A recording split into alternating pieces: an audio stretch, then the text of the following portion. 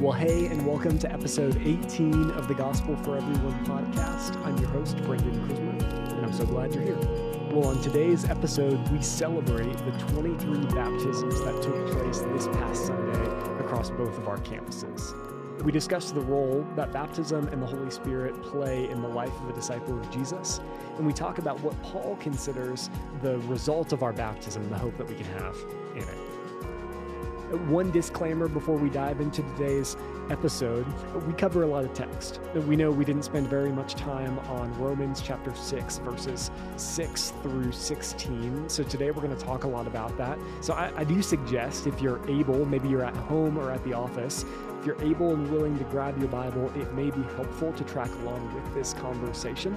Obviously, do not do that if you're driving or operating heavy machinery, but if you're able, it may be helpful as you track along in this episode. Well, without further ado, we hope you enjoy this conversation.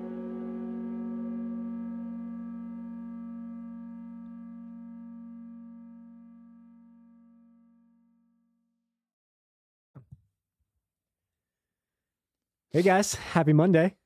Hello. Hey guys, good to be back. Welcome. Yeah, welcome back, Josh, after a long road trip.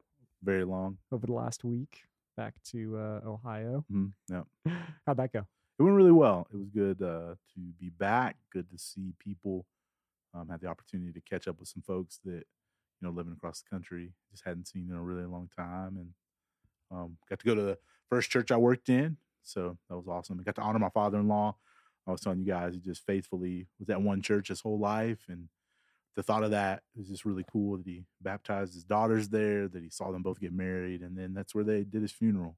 And just, he was there in an age that people leave all the time and bounce around, church hop, church shop. It was his faithfulness to one place through, I don't know, he probably had 8 ministers maybe. Yeah, wow. But he just kept serving and kept giving. So it was a great thing to see. And there were some really cool pieces of, again, just being back at that first church you served in. I'm sure if you went back to your first church, it would be like, oh yeah. Like some things haven't changed, but, and there's some cool about that. And then there's some things you're like, oh, they should probably not do that anymore, but that's awesome. Glad they're still doing it. And got to see some ladies who were there when I was just a kid. Now that I have kids, and they're so happy for me and my wife. So it was a great time. Yeah. So good. Just to connect the dots, you went back for your father. Yeah. My father-in-law passed away, my wife's dad. And so the funeral was this past weekend. And so that's the church that I first served in ministry. Mm-hmm. And it's where I met my wife. It's obviously where I met, my kind of family started there. So yeah, we drove home, the family and I. Because my kids were really close with them, and I got to spend a lot of time with them. And so those of you who are grandparents, just that value. And part of our moving around and last stay in Kentucky was to get closer to them and to be with them. And so my kids did. They had a really great relationship with them. And like I said, he faithfully served the Lord. And it was one of those funerals that is sad, but we still had grief. But man, he is for sure with Jesus. There was no one who questioned anything. So it was really nice piece. Like I said, both, and they mentioned it during the funeral message, that both of his daughters, my wife and then my sister-in-law, attribute their faith to their dad. So it was really cool just even listening to y'all's podcast last week, thinking through the guy's responsibility. Like, that's what he did. Let his family in. Anybody outside of where he was, they don't know him. They don't know Bob Robinson, right? But like his wife and or my wife and his other daughter have faith in Jesus because of him, just because he did what he was supposed to. So just a great reminder for me, just the role that I get to play. And hopefully one day that'll be my kid's story too, that they're telling people, yeah, I know Jesus because my dad just kept telling me about him and doing the thing. And so a great way to honor him. Yeah. Yeah, that's incredible. There was this story that popped up that you reminded me of this morning, Josh, that I wanted to let's spend a minute chatting about. It was this Jeopardy story, right? So if you've been tracking, it was on a couple of news outlets too, but if you watched Jeopardy, then you may have caught this live or as a rerun. There was this question, right? And the question was, what was the who is it? Who wrote? Was that the Yeah, question? Who wrote the epistle that references the Old Testament the most in the New Testament? I think it was which letter of Paul's? Which letter of Paul's? Yeah. Which letter did Paul write that references the most Old Testament scripture? Okay, okay. Which of Paul's letters references the most Old Testament scriptures? Yeah, and I think it's a fitting thing to talk about because I think most of us would say, oh, that's probably the book of Romans, right? Is that what you guys would probably guess? Oh, for sure. Yeah. So there was one contestant that said, yeah, book of Romans. And then the other contestant said, oh, no, I think it's Hebrews, which is a little controversial because across the board, we don't know who wrote Hebrews, right? We can take a half-educated guess, but the reality is, like, there is no stated author of the book of Hebrews, like many all of Paul's letters, right? So the interesting thing was I think they actually gave the points to the contestant that chose the book of Hebrews, which then within this, small Christian circle blew up into this controversy of why would they do that? They don't know. What do you guys think about that? Oh, as soon as I heard it, I was like, no, not Hebrews was not written by Paul. All right. And I'm going on the record here. Look at any of Paul's letters, and they're written as letters, and they all state that I, Paul, am writing this thing. Hebrews actually isn't even a letter. What Hebrews is essentially a sermon. If you read it, it's one long sermon with a little section put on at the end, but it's not a letter. It's a sermon, and it's there's nothing in it that would tell us that Paul wrote it. So so for me, I was 100% in the camp of, oh no, they blew this one. That you can't credit Paul with the book of Hebrews. So that was the camp I was in. I just thought it was silly. I thought it was I also do not believe Paul wrote Hebrews. I actually think it was Apollos, but I have my own reasonings for that. Some actually say Priscilla. That's ooh. I really like that take. I don't know that I believe it, but I think it's an interesting one. Yeah, Apollos, when they first meet him and they talk about how he is teaching the scriptures in a way that nobody knows. Yeah. And he's talking about like it fits because that's what Hebrews is essentially teaching for them what would have been the scripture. So it doesn't have to be, but that's what I'm banking on. But I saw it too. It's so funny. I was on Twitter, and so I saw just people just all up in arms. But like, if you're not on Twitter, Josh, no, people don't get up in arms on Twitter. I didn't know. What are you talking Twitter about? Knew the Bible existed. What are you talking about? I actually follow people who follow the Bible. But anyways, that was the fun part because here lately, the conversations about it's just been. I'm so tired of all these conversations being about this. So it was a fun moment of like, oh, we're the only people in the world who would care about this. Yeah. We're the only people who are like, no, it can't. There's no way it's Paul. Like across the board. Yeah. There was no one who was like, oh yeah, I could get with Paul. Yeah. Right. Like nobody's take was that. And then it was like, does that have the most Old Testament references? And then everybody just kept going and going and going. So that was a really good piece of it. And then the other part is, as I was saying this morning, how much of the Bible is still culturally relevant. Like we watch a lot of game shows, partly to my father-in-law. He was always watching the game show channel. So we watch a lot of game shows, and there is so many questions that always, just this morning I was watching one. It asked what language was the New Testament originally written in. Just all the time. And it's just, there you go. Jeopardy always has questions about, I always feel good too when I'm watching Jeopardy and they have a Bible question. Oh, I'm gonna win. That. I'm give me that daily double. Let's go. Give me that daily double. It's just, and everybody, my wife, there was one on not too long ago, and she kind of looks at me like, you ready? Here's your category. And I know a lot of knowledge about random things, but I feel like we should always do really well in these categories. Yeah. 16th century English authors I'm out. From Poland. I'm out. But it's crazy how culturally relevant the Bible is still supposed to be. Yeah, I see it all the time. Like every time there's a news story and the byline on the bottom is Good Samaritan helps somebody to do something. And I always go back and I wonder, does 90% of the people who are watching the news understand that that's a biblical reference? Mm-hmm. When we talk about Good Samaritan, that only comes from Scripture. The fact that they even know what a Good Samaritan is only comes because of the influence of the Bible in our culture. Yeah. That is interesting. Yeah, to your point, Josh, I'm always intrigued when biblical topics pop up in things that are now kind of pop culture, right? Like Jeopardy is a game and it's been around forever, but it's still like it's pop culture, and we're hearing these questions that are obviously real near and dear to our hearts. Yeah. But it's interesting that it's just they're interested in this this knowledge as well, apparently. So yeah, I just thought it'd be fun to chat about that a little bit before we dig into to this past weekend, which I know we want to spend just a little bit of time on the front end here, simply just celebrating this past Sunday, right? So we were fortunate enough to be a part of 23 baptisms on Sunday, which I think is incredible.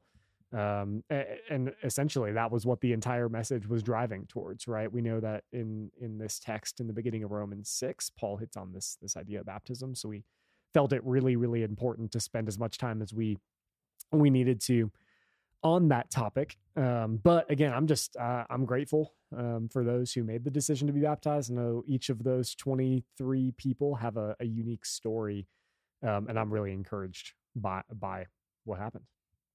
Yeah, I was in New Mexico. We had just finally gotten into New Mexico when it was church time, so we fired up the stream, and we're watching 8 o'clock.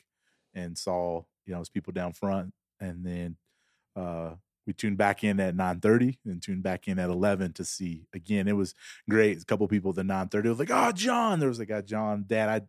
I had chatted with him. He actually came to when we had a conversation just about baptism. Wanted to know more. And so to see him take that, like to act out on going, hey, I need to do this. It was important. There was a younger girl, Melissa, one of our volunteers on our Greer team. Yep. So I was like, oh man, that's so cool seeing her. And then just so all the different folks, all the different people who you see around, you see a part of our community of faith, to see them take that step.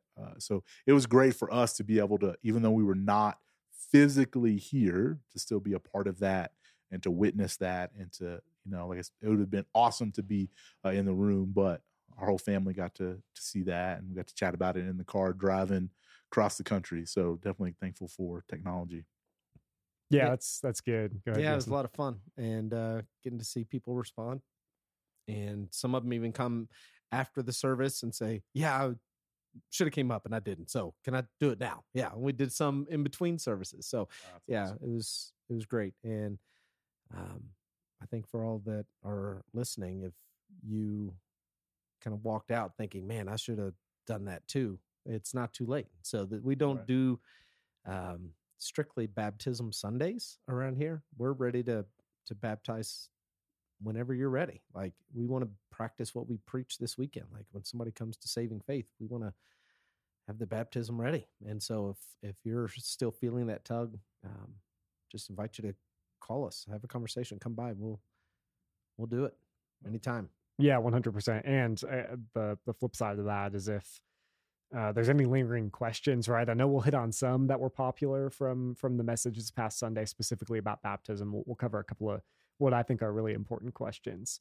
But we're always happy to just have the conversation, right? If you don't understand, if you're feeling conflicted biblically, like, let's sit down, let's chat more about it. Because it's something that we consider really, really important. So again, I just walked away encouraged. I was in PV this Sunday, so we got to experience baptism. But then even just hearing the news of what was going on in Prescott, I was real excited. So it was kind of cool to be from afar, still engaged in this thing, as one church, being able to celebrate together. Yeah, so, watching Joe and his baptized daughter, him and Heidi out there, was really awesome. Just to hearing him talk to her, just as a dad, like, hey, this is the easiest decision. Now you'll learn what it means to keep walking this faith out every day, saying yes to Jesus, that step of obedience.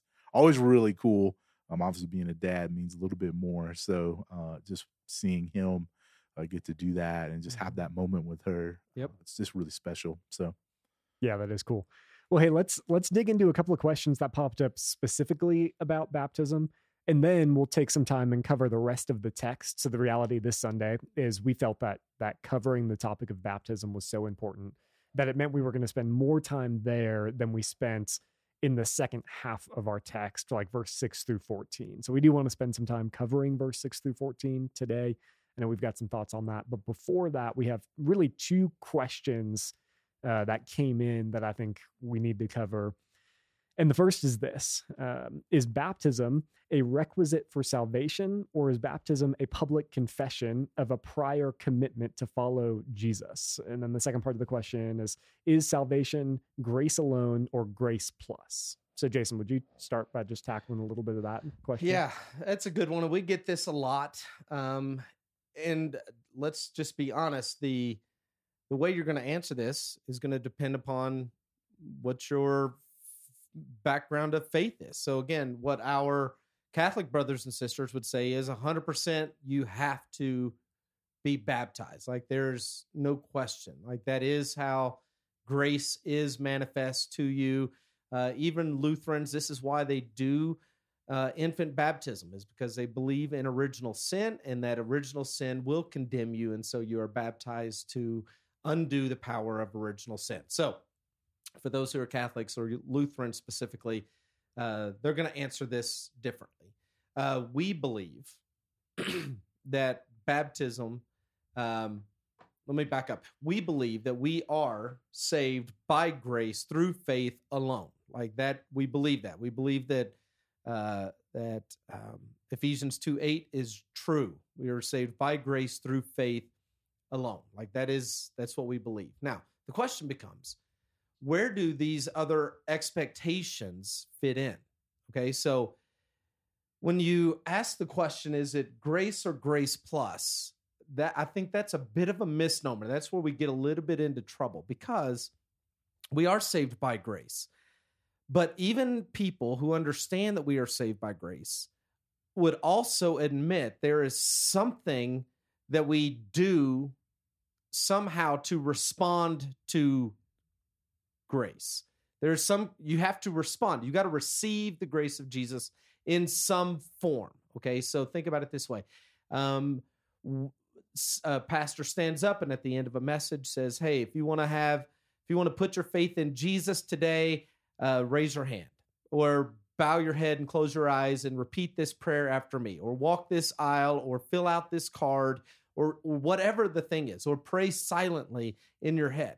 The question then becomes, would you consider any of those things to be grace plus? The act of raising my hand, does that make it grace plus?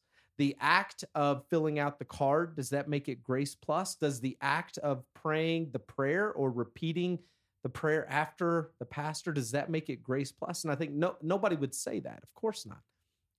There is some sort of response to receiving the grace of Jesus. That's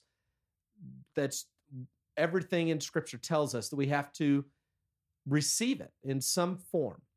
What we would say is that biblically, scripturally, the way that people expressed and received grace was through baptism. Again, it's not a work, but it is a surrender. It is the way that you receive the grace of Jesus. So it's not anything that we are doing. It's something that's done to us. It is a gift given to us. So I guess all of that to say, we are saved by grace through faith. And what we would say is that baptism is the way biblically that one receives faith. The other thing I would say is, when we ask this question this way about, is it grace plus? Again, we're leaving out so many expectations. So Romans 10:9 says, if you believe in your heart that if you confess with your mouth that Jesus is Lord and believe in your heart that God raised him from the dead, you will be saved. So the question becomes can you just believe in your heart without confessing with your mouth? In that text, it's both of those are put together as an expectation for those who are followers of Jesus. When Paul on the day of Pentecost said, hey, you have to repent and be baptized. That's the expectation. What do we do, Paul or Peter? What do we do, Peter? Well, you repent and you are baptized, every one of you. That's what you do. Well, could you just get baptized without the repentance? Is there salvation without repentance? So there are these expectations that we have. So when we say grace alone, yes, it is grace alone. but that doesn't remove the expectations of things like repent and confess and be baptized. Like those are expectations. And where we get caught up is we want to try to separate all of these things and put a definitive answer on when it's after you. Do you have to do the confession piece? Is that when you're saved? What if you confess and never repent? Are you still saved? Can you repent without confessing, but you're baptized? Like we want to try to dice this thing apart in a way that Scripture never does. Like there's this expectation throughout Scripture. Here's what disciples of Jesus do. You believe, you repent, you confess, and you are baptized. That's what you do. This is what disciples of Jesus do. And when we try to parse these things apart, I think that's where we get ourselves into trouble. This is just what God tells his people to do. And all of it, we confess by grace.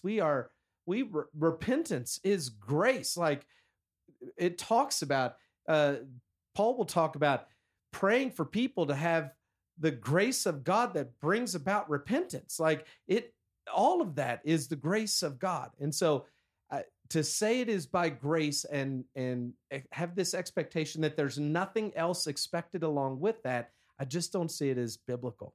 There's a great theologian named Dallas Willard who has a great line who says, grace is not opposed to effort. It is opposed to earning.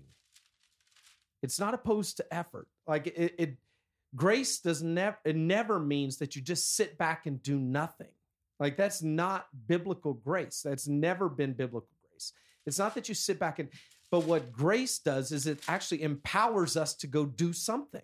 That's what grace does. So we are empowered to do something by the grace that is given to us. So our actions don't earn us anything. Grace is what gives us everything. But there is an expectation that we respond to the grace that Jesus has given us. So hopefully that answers. It may just make things worse. Yeah, I don't know that it does.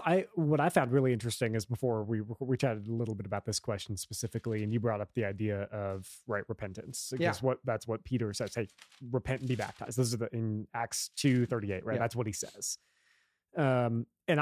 It's interesting because we hear this conversation around baptism and baptism being a work and baptism just being an outward expression of your faith and all of these one-liners that people will share in confidence, even though it's not something that we see biblically.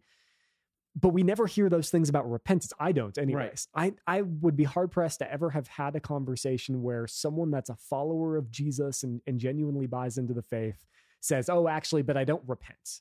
Yeah. Like I don't repent because that's work, and I actually am saved by grace, right? Yeah, so, and I don't need to repent, and I don't, right? Yeah. So that was a little bit of a mindset shift in my mind around. Oh, there's something with this baptism thing that I think we've done a real disservice to rather, around denominational polls to believing in or not believing in salvation through baptism, that sort of thing. But that's when I look at repentance, I'm like, oh, it's actually pretty cut and dry. I wonder what we need to do to get baptism to that place. Yeah. And again, put perseverance in that category. Right. Again, Jesus makes it very clear. Only those who persevere to the end will be saved. Like there is this expectation that we have. Yeah, it's great that you come to faith, but you also have to stay in faith. Like you have to keep persevering in faith. There is no salvation outside of perseverance. And so this idea, so when somebody asks the question, is it grace plus? It's only grace, ever only grace. But with that grace, there is these expectations that are given to us biblically, that we persevere by grace. We obey by grace. We confess by grace. We repent by grace. Grace is the underlying current of all of it. So we're not doing any of those things in and of our own power. It is all the grace of God. But again, I just come back to this idea of it doesn't matter where you come from, no matter what church, what your moment of salvation, what your moment of faith, however it began with you having to respond. You had to respond by raising your hand. You had to respond by praying a prayer. You had to respond by walking the aisle. You had to respond by filling out the card. There was an expectation that you respond to the grace. It wasn't just applied. You had to respond. And so whatever that response is, the question is, does that undo the grace? Because I raised my hand, that was a work. It required me to do something. Did that mean that it was no longer by grace? I filled out the card. That means it was no longer by grace. Whatever the thing is, you had to respond. And what we're saying is just what we see biblically over and over again, the biblical response. There is no such thing as a sinner's prayer in Scripture. You will never actually see anyone ever praying for salvation in Scripture. It's just not there. The biblical response. What shall we do, Peter? Here's what you do. You repent and you are baptized. That's what you do. And so that isn't a work. It is a response to the grace of God. And so, so hopefully that clears that up. Yeah, it's good. Josh, any thoughts on that? Yeah, I was just going to say, I kind of see it like it's just a gospel command. Yeah. Like we're commanded to do this thing. As we follow the gospel, we are commanded by Jesus, number one, to baptize disciples. And then Peter's response literally is, what should we do? We heard you preach the gospel, which is the telling of the story of Jesus. Oh, we believed it. We had faith. We were commanded to believe it and have faith. Well, now I command you, repent and be baptized. Yeah. And out of my obedience to the command of the gospel, that's what I do. And so that's just how I see it as well. Again, and try not to get caught up in, do I have to? Do I not have to? Should I? We are commanded, so we should do the thing, which is the same way with perseverance. We are commanded biblically. A couple sermons ago, we saw that, to persevere. Right. And if we don't persevere, what happens, right? We lose it. If we just quit and punt our faith down the road. And so again, I see that, but again, I don't see it as a bad thing that I have to command, that I'm commanded to do this, that I have to obey, right? And I think we hear that I have to do this, and then it becomes all this thing. No, man, like, yeah, this is what the gospel calls of us. This is my response. This is how I'm invited into the story of God. He allows me to partake in this beautiful picture. And he says, now, Josh, I need you to do this. I need you to confess and repent and be baptized.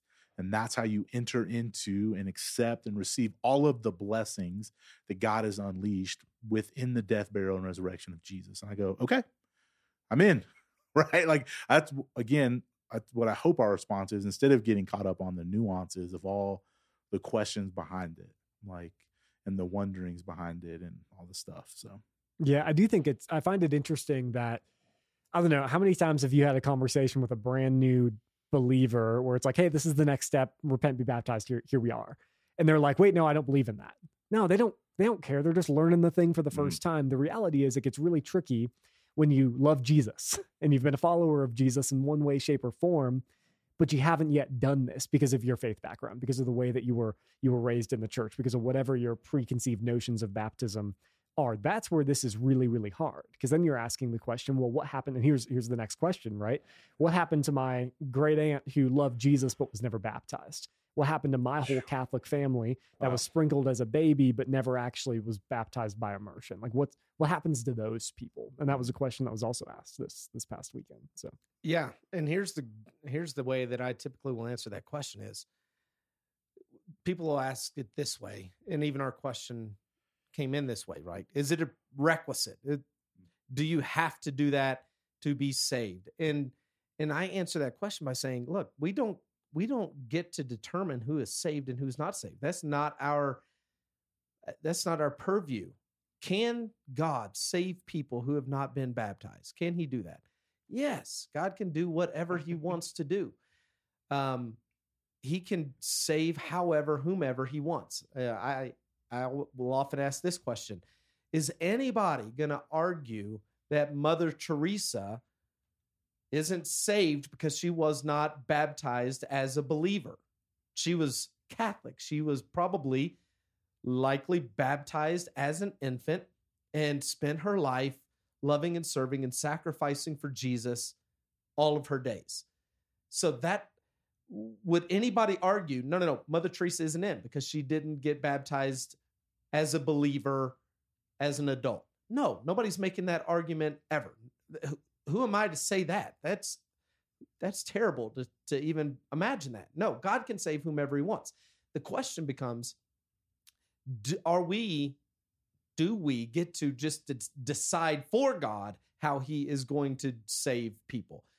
We don't even talk about saving people. When you heard that whole sermon yesterday, there was nothing in it about do this to get saved. That was not the conversation. The conversation is, this is what disciples do. And when Jesus says, go make disciples, this is what they look like. And when Paul is talking to this church in Rome full of disciples he's never met, these are the assumptions that he had. I mean, he starts off with, hey, all of us who were baptized into his death. I mean, he's not trying to convince anybody in the church to be baptized. It was just assumed you are in the faith, thus you have done this. So let me start with that assumption and teach you about your baptism. And that's the whole point of chapter 6, is he's just telling them what happened when they were baptized, not trying to convince them to get baptized. So we're not talking about salvation issues in this. This is not, I don't get to decide who's saved and who's not saved and how God is going to save. Here's what I do. I look at the Great Commission and I look at the commands and what does Jesus ask of his disciples? And my job is just to preach that. Here's the expectation. Hey, go make disciples. Hey, Jesus, how do we do that? Baptize them in the name of the Father, the Son, the Holy Spirit, and teach them to obey everything. You got to obey it all. Like, you don't get to pick and choose. You got to obey the command to repent. You got to obey the command to confess. You got to obey the command to go make more disciples. You got to obey the command you got to obey all of them. Teach them to obey them. So this is what disciples do. And so when we talk about baptism, I don't ever put it in the category of this is required to be saved. The guy who slipped up going up the stairs to the baptistry, hit his head, and he died before he fell in. Is he saved? Yeah, God can do whatever he wants. I don't know. Here's the question that really matters.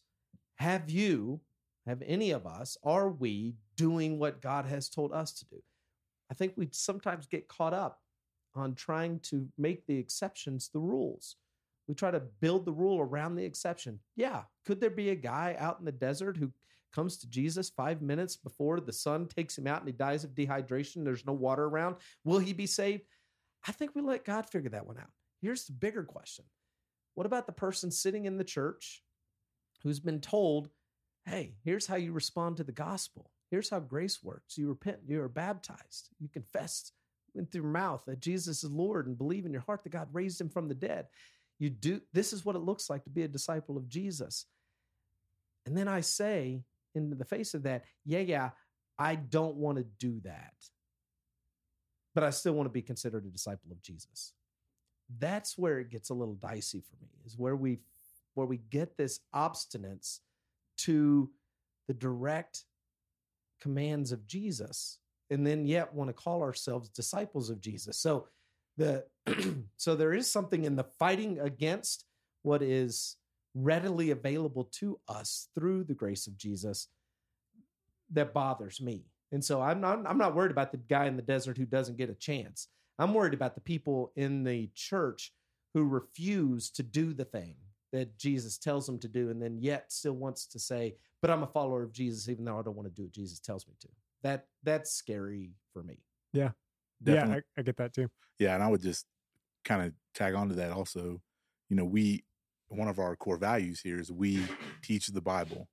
And I think most people, you come here, if you're listening, if you're a part of Quad City, it is because you appreciate that Jason just teaches the Bible, and along with all the rest of us too, and the things that we do in kids and students and all that. It's fun. It's wild, the pushback here when he teaches the Bible and just lays it out. Because there's a lot of things you teach, man, and I'm like, I don't want to obey that. Oh, that's so hard. And this, but we do it. And this one is so interesting. All of the weird points of pushback. And like I said, nobody comes to me with these verses that say this. Mm-hmm. It's usually personal interpretations, or personal convictions. And I'm like, well, what does the text say? And that's why I thought you did such a great job of laying out the text of the book of Acts, all of the things. And the best one is the Ethiopian eunuch. They're reading Isaiah 53, and you're right. There's nothing in Isaiah 53 about baptism, but somehow their conversation in to become a disciple of Jesus ends on, hey, there's water. I should do this thing. Mhm. What's stopping me? Why is that? Oh, because that's the message that Philip preached. He was at Pentecost too. He saw all of these things. And so for me, it's over and over and over. It's like we claim, hey, we want to teach the Bible. And then the pushback on this one is, it is just so different. It is interesting as, because again, I just see it and I'm like, yeah, you should do that thing. I know there's some personal things. And again, I'm not trying to discount your feelings or emotions, but part of it is, I do think it's like, well, what does the Bible say over and over and over and over again? And if you've read that and are trying to follow Jesus, don't you want to be a disciple? Like, I want to be, and I just want to be a disciple who obeys. And so I just try to do those things. And so again, I think that's why I appreciate that you did. You just leaned in and said, hey, I'm just going to teach the text, and this is what the Word of God says. And ultimately, again, it's pushed back with what God says. And I'm with you. If God wants to let people in, that's his right to do so. Yeah. My call and your call, Brendan, Jason's call, is to teach the Word of God as clearly as we can about things. And we don't get to change that.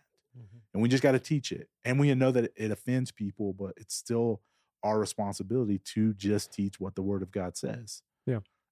And this is one of those. Mm-hmm. And it's hard for me to waver on this and go, oh yeah, it's okay. It's no big deal. Cause I go, it seemed like a really big deal in the book of Acts over and over again. And what a cool gift, right? This is what I keep coming back to, is like, what a gift that we have the writings that tell us the stories, not just of what people post Jesus did and thought about what Jesus preached and taught, but more than that, it's what the earliest, closest relationships that Jesus had with people on earth did immediately after, right? Like that's Acts 1 and 2 and on throughout the book, right?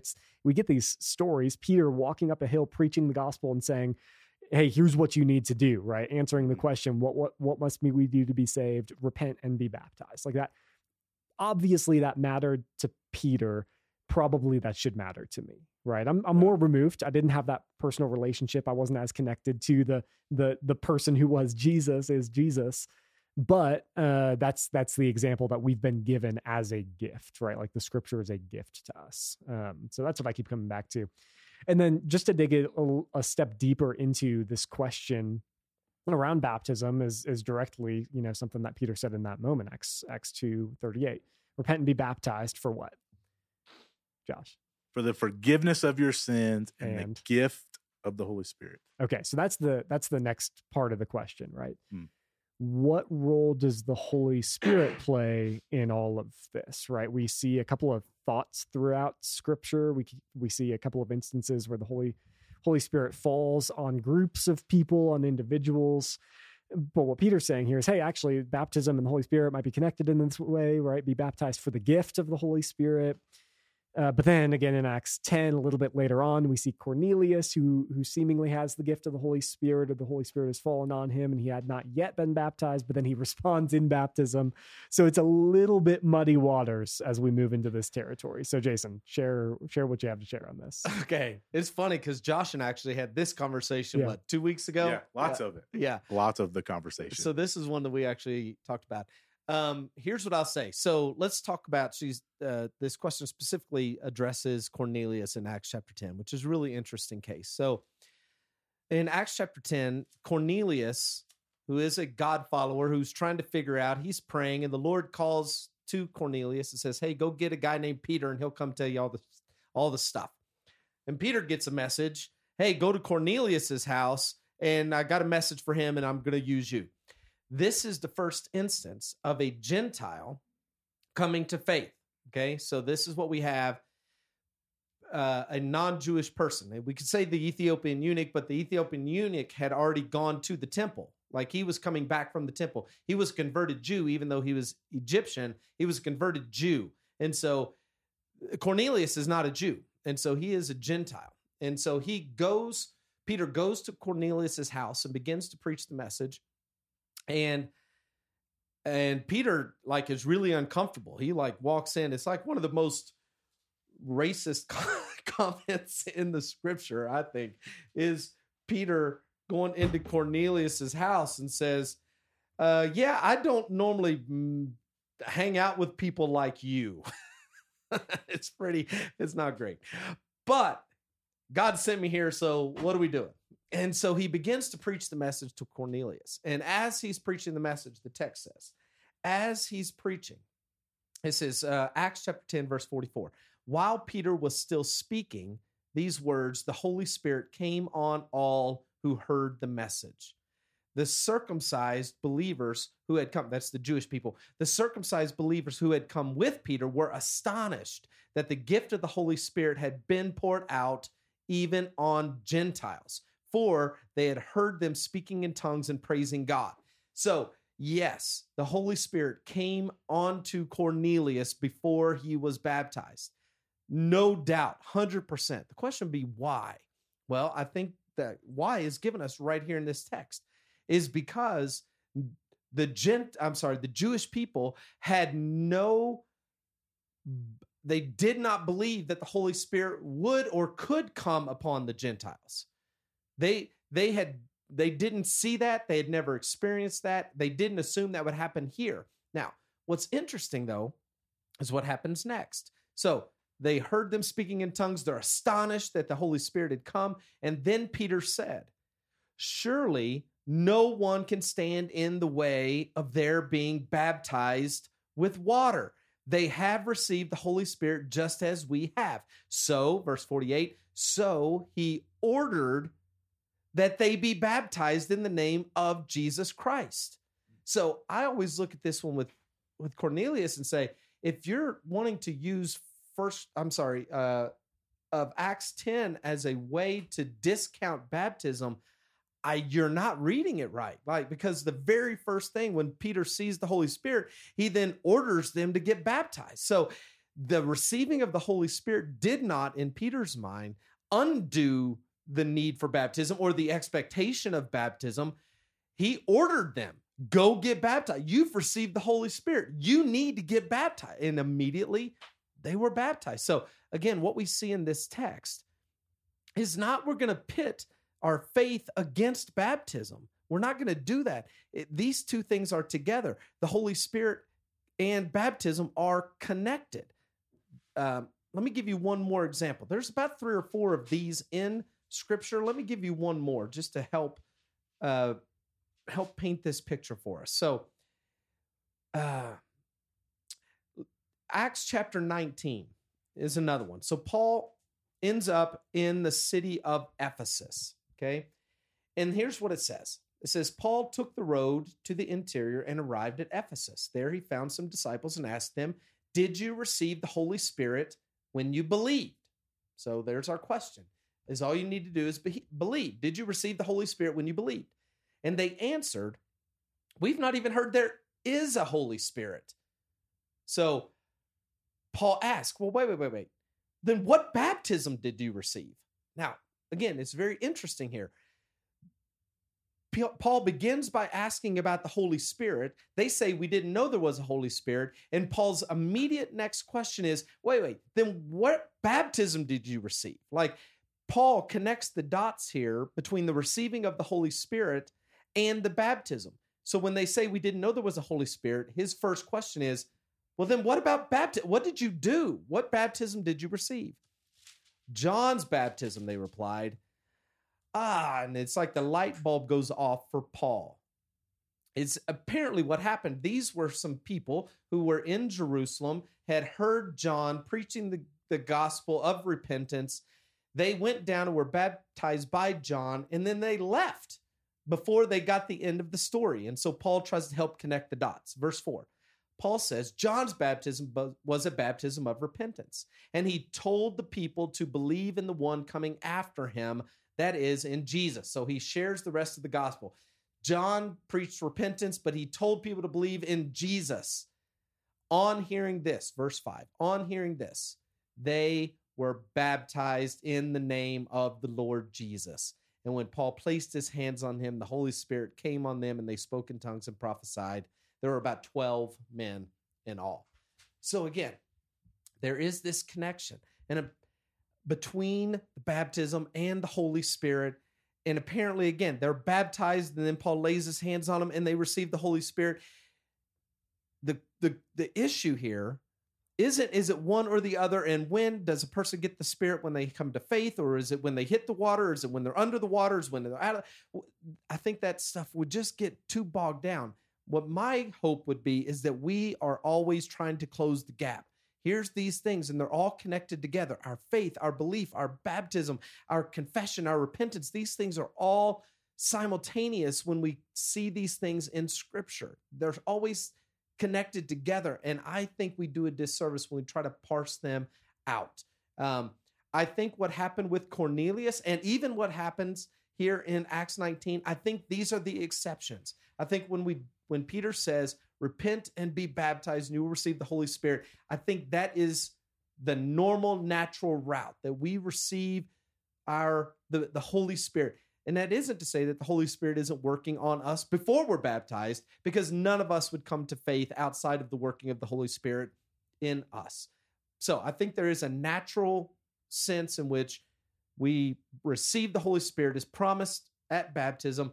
However, there are these exceptions, like we find with Cornelius, but it does not undo or in any way undermine the expectation of baptism. In both of these instances, the receiving of the Holy Spirit and baptism were both together. Peter said, man, these guys have received the Holy Spirit. We need to baptize them. Who can stop them from getting baptized? It doesn't undermine what the Scripture teaches about baptism. It reinforces it. These things go together, and I think we just want to make sure that we're always just trying to keep them together. And again, I think that just affirms what you had, the statements that you made specifically about this being a sacrament, right? And what does that mean? Well, it means a couple of things. One, it's not just physical. Right. I think we've done a really significant disservice every time we say baptism is just an external expression of an internal decision, right? Yeah. Like that's taking half of the thing away, right? There's this whole other spiritual realm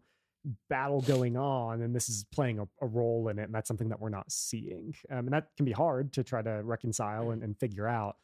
But again, I think that's why we have such a hard time, and we want to try to put a time and a place to salvation and receiving the Holy Spirit, and what role does baptism play in all of that. And the reality is just do the command.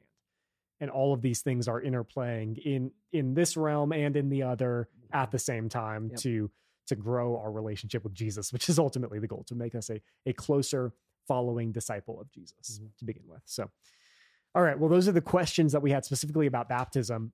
Here's the flip side, right? We identified at the beginning that this message, like this text that we covered, the intention of it when Paul wrote it was not to convince people to be baptized. Correct. It was to tell them what happens when you are. Yep. Right? So let's talk a little bit about that, specifically the text we didn't get to on Sunday, which was verse 6 through 14-ish.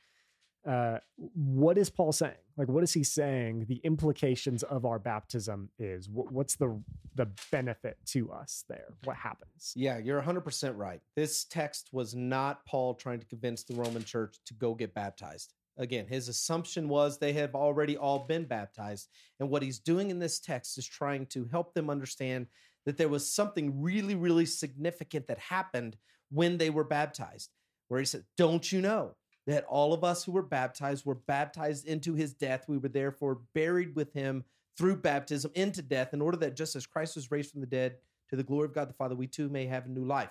What he's saying is that through our baptism, we actually participated in the death, the burial, and the resurrection of Jesus. And so in doing so, we were moved out of Adam, out of the flesh, and into Jesus, and this is going to get fleshed out over the next few weeks in our sermon series, that one of the biggest things that happened in that moment is that we were freed from the slavery of sin. So that was the whole point. So look at verse 6. For we know that our old self was crucified with him. We died, we were crucified, so that the body ruled by sin might be done away with, that we should no longer be slaves to sin, because anyone who has died is set free from sin. Dead people Don't sin. So when we have died, because we are in Christ, that thing that had mastery over us died. That sin died. We died to sin. So when, again, this whole thing started by asking the question, hey, shall we go on sinning that grace may increase? That was the whole premise of this. He says, no, you can't just go on sinning because you died to sin. Or don't you know? When you died, when you were baptized, you died with Christ. You were crucified with him. Sin is no longer your master. Verse 8. Now, if we died with Christ, and that if there is, because we died with Christ, we believe that we will also live with him. For we know that since Christ was raised from the dead, he cannot die again. Death no longer has mastery over him. That death that came through Adam, that we all died because Adam died. Remember that text we talked about last week, 2 weeks ago? When death came in through Adam, all died because we were all in Adam. Verse 10, the death Jesus died, he died to sin once for all. But the life he lived for God. We now got removed from Adam, and the death that came with Adam is gone. And we get to have Jesus' death accredited to us. And so, because Jesus died, he died once for all who are in him. He died to sin, and thus we have died to sin. The life he lives to God, and thus the life we live to God. Verse 11, in the same way, count yourselves dead to sin, but alive with God in Christ Jesus. That word in matters. In Christ Jesus, because we are now in Christ Jesus. And again, we talked about it this last week. Paul says the way that we get in Christ Jesus, we are clothed with Christ. We are in him when we were baptized. That's what happened. And now that we are in Christ Jesus, he says, count yourself dead to sin. You don't have to follow sin anymore. Therefore, verse 12, do not let sin reign in your mortal body so that you obey its evil desires. And I love the fact that he clarifies, do not let sin reign in your mortal body. He's talking about your physical body right now. He's not saying don't let sin reign when you're dead in the by and by, in the spirit realm. No. In your mortal body, there's something that has changed in your mortal body because we have died with Christ. Therefore, do not let sin reign in your mortal body so that you obey its evil desires. We now have a choice. We don't have to obey its evil desires anymore. Verse 13, do not offer any part of yourself do not offer any part of yourself to sin as an instrument of wickedness, but rather offer yourselves to God as those who have been brought from death to life, and to offer every part of yourself as an instrument of righteousness. Again, don't miss this. Do not offer any part of yourself to sin as an instrument of wickedness. Don't offer your hands as an instrument of wickedness. Don't offer your eyes as an instrument of wickedness. Don't offer your mouth, your lips, your tongue. Don't offer your feet as an instrument of wickedness. Don't offer your ears as an instrument of wickedness. Don't offer your mind as an instrument of wickedness. He says the parts of yourself, don't any part of yourself as an instrument of wickedness. All of those things can be used for sin. We know that. Don't offer your manland as an instrument of wickedness. Don't offer your whatever, all of it, any part of yourself. Josh is about to cry over here because I said that out loud.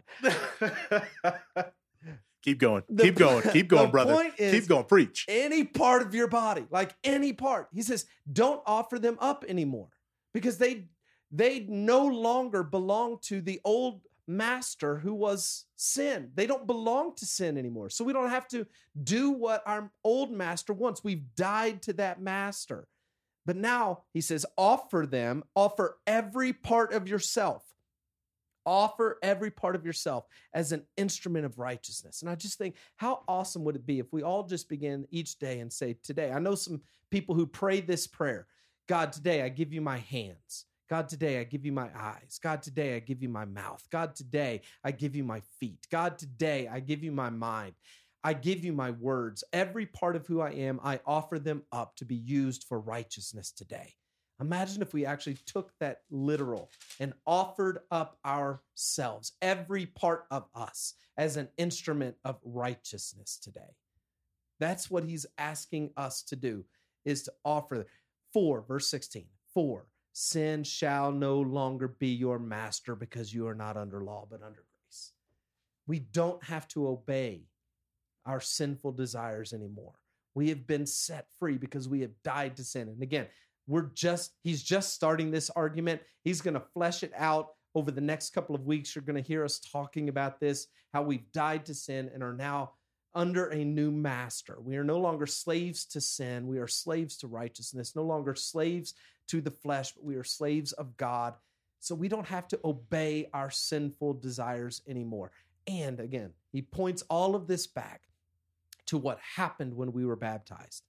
We died with Christ. We were crucified, we were buried with him, and we were risen to new life in that moment. And because that is true, the implications of being in Christ in that way is we no longer are slaves to sin, that we've been set free from sin and we don't have to obey it. We can now actually live in righteousness. So that's the whole point of this text.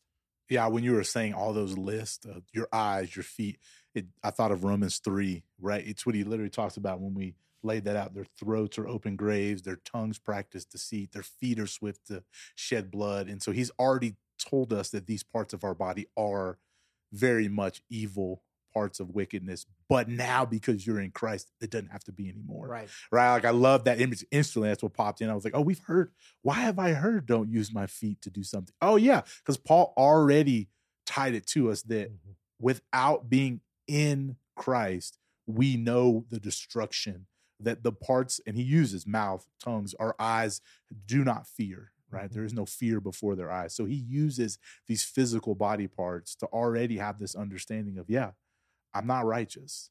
There's no one righteous. But the moment I become in Christ through faith in him and then my subsequent baptism, I now am a part of that righteousness. So these things no longer have to be evil. Actually can be redeemed, and I can choose, and I love that. Now offer yourself. Yep. Like, actually, you get to make that decision to make that offering. Yep. And so just a really cool picture that just popped in my head as you were talking about that. Yeah, and what a cool picture for all 23 people who were baptized this past Sunday, right? To be able to hear that message and to hear what is now true in their lives as a result of the decision they made. So I just think that's so cool. All right, guys. Well, thanks so much. I know that was a lot, but there was a lot of ground to cover here this week, and really appreciate it. Thanks again. We'll see you next week.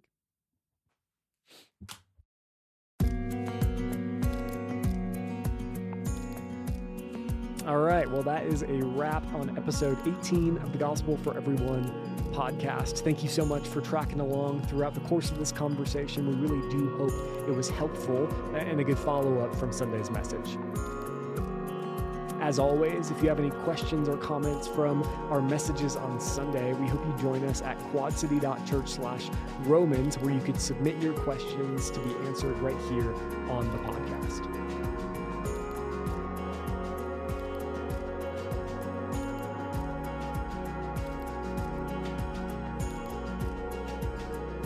Thanks again for joining us today. We hope that this conversation added value as we digest the book of Romans together, and we'll see you again next time.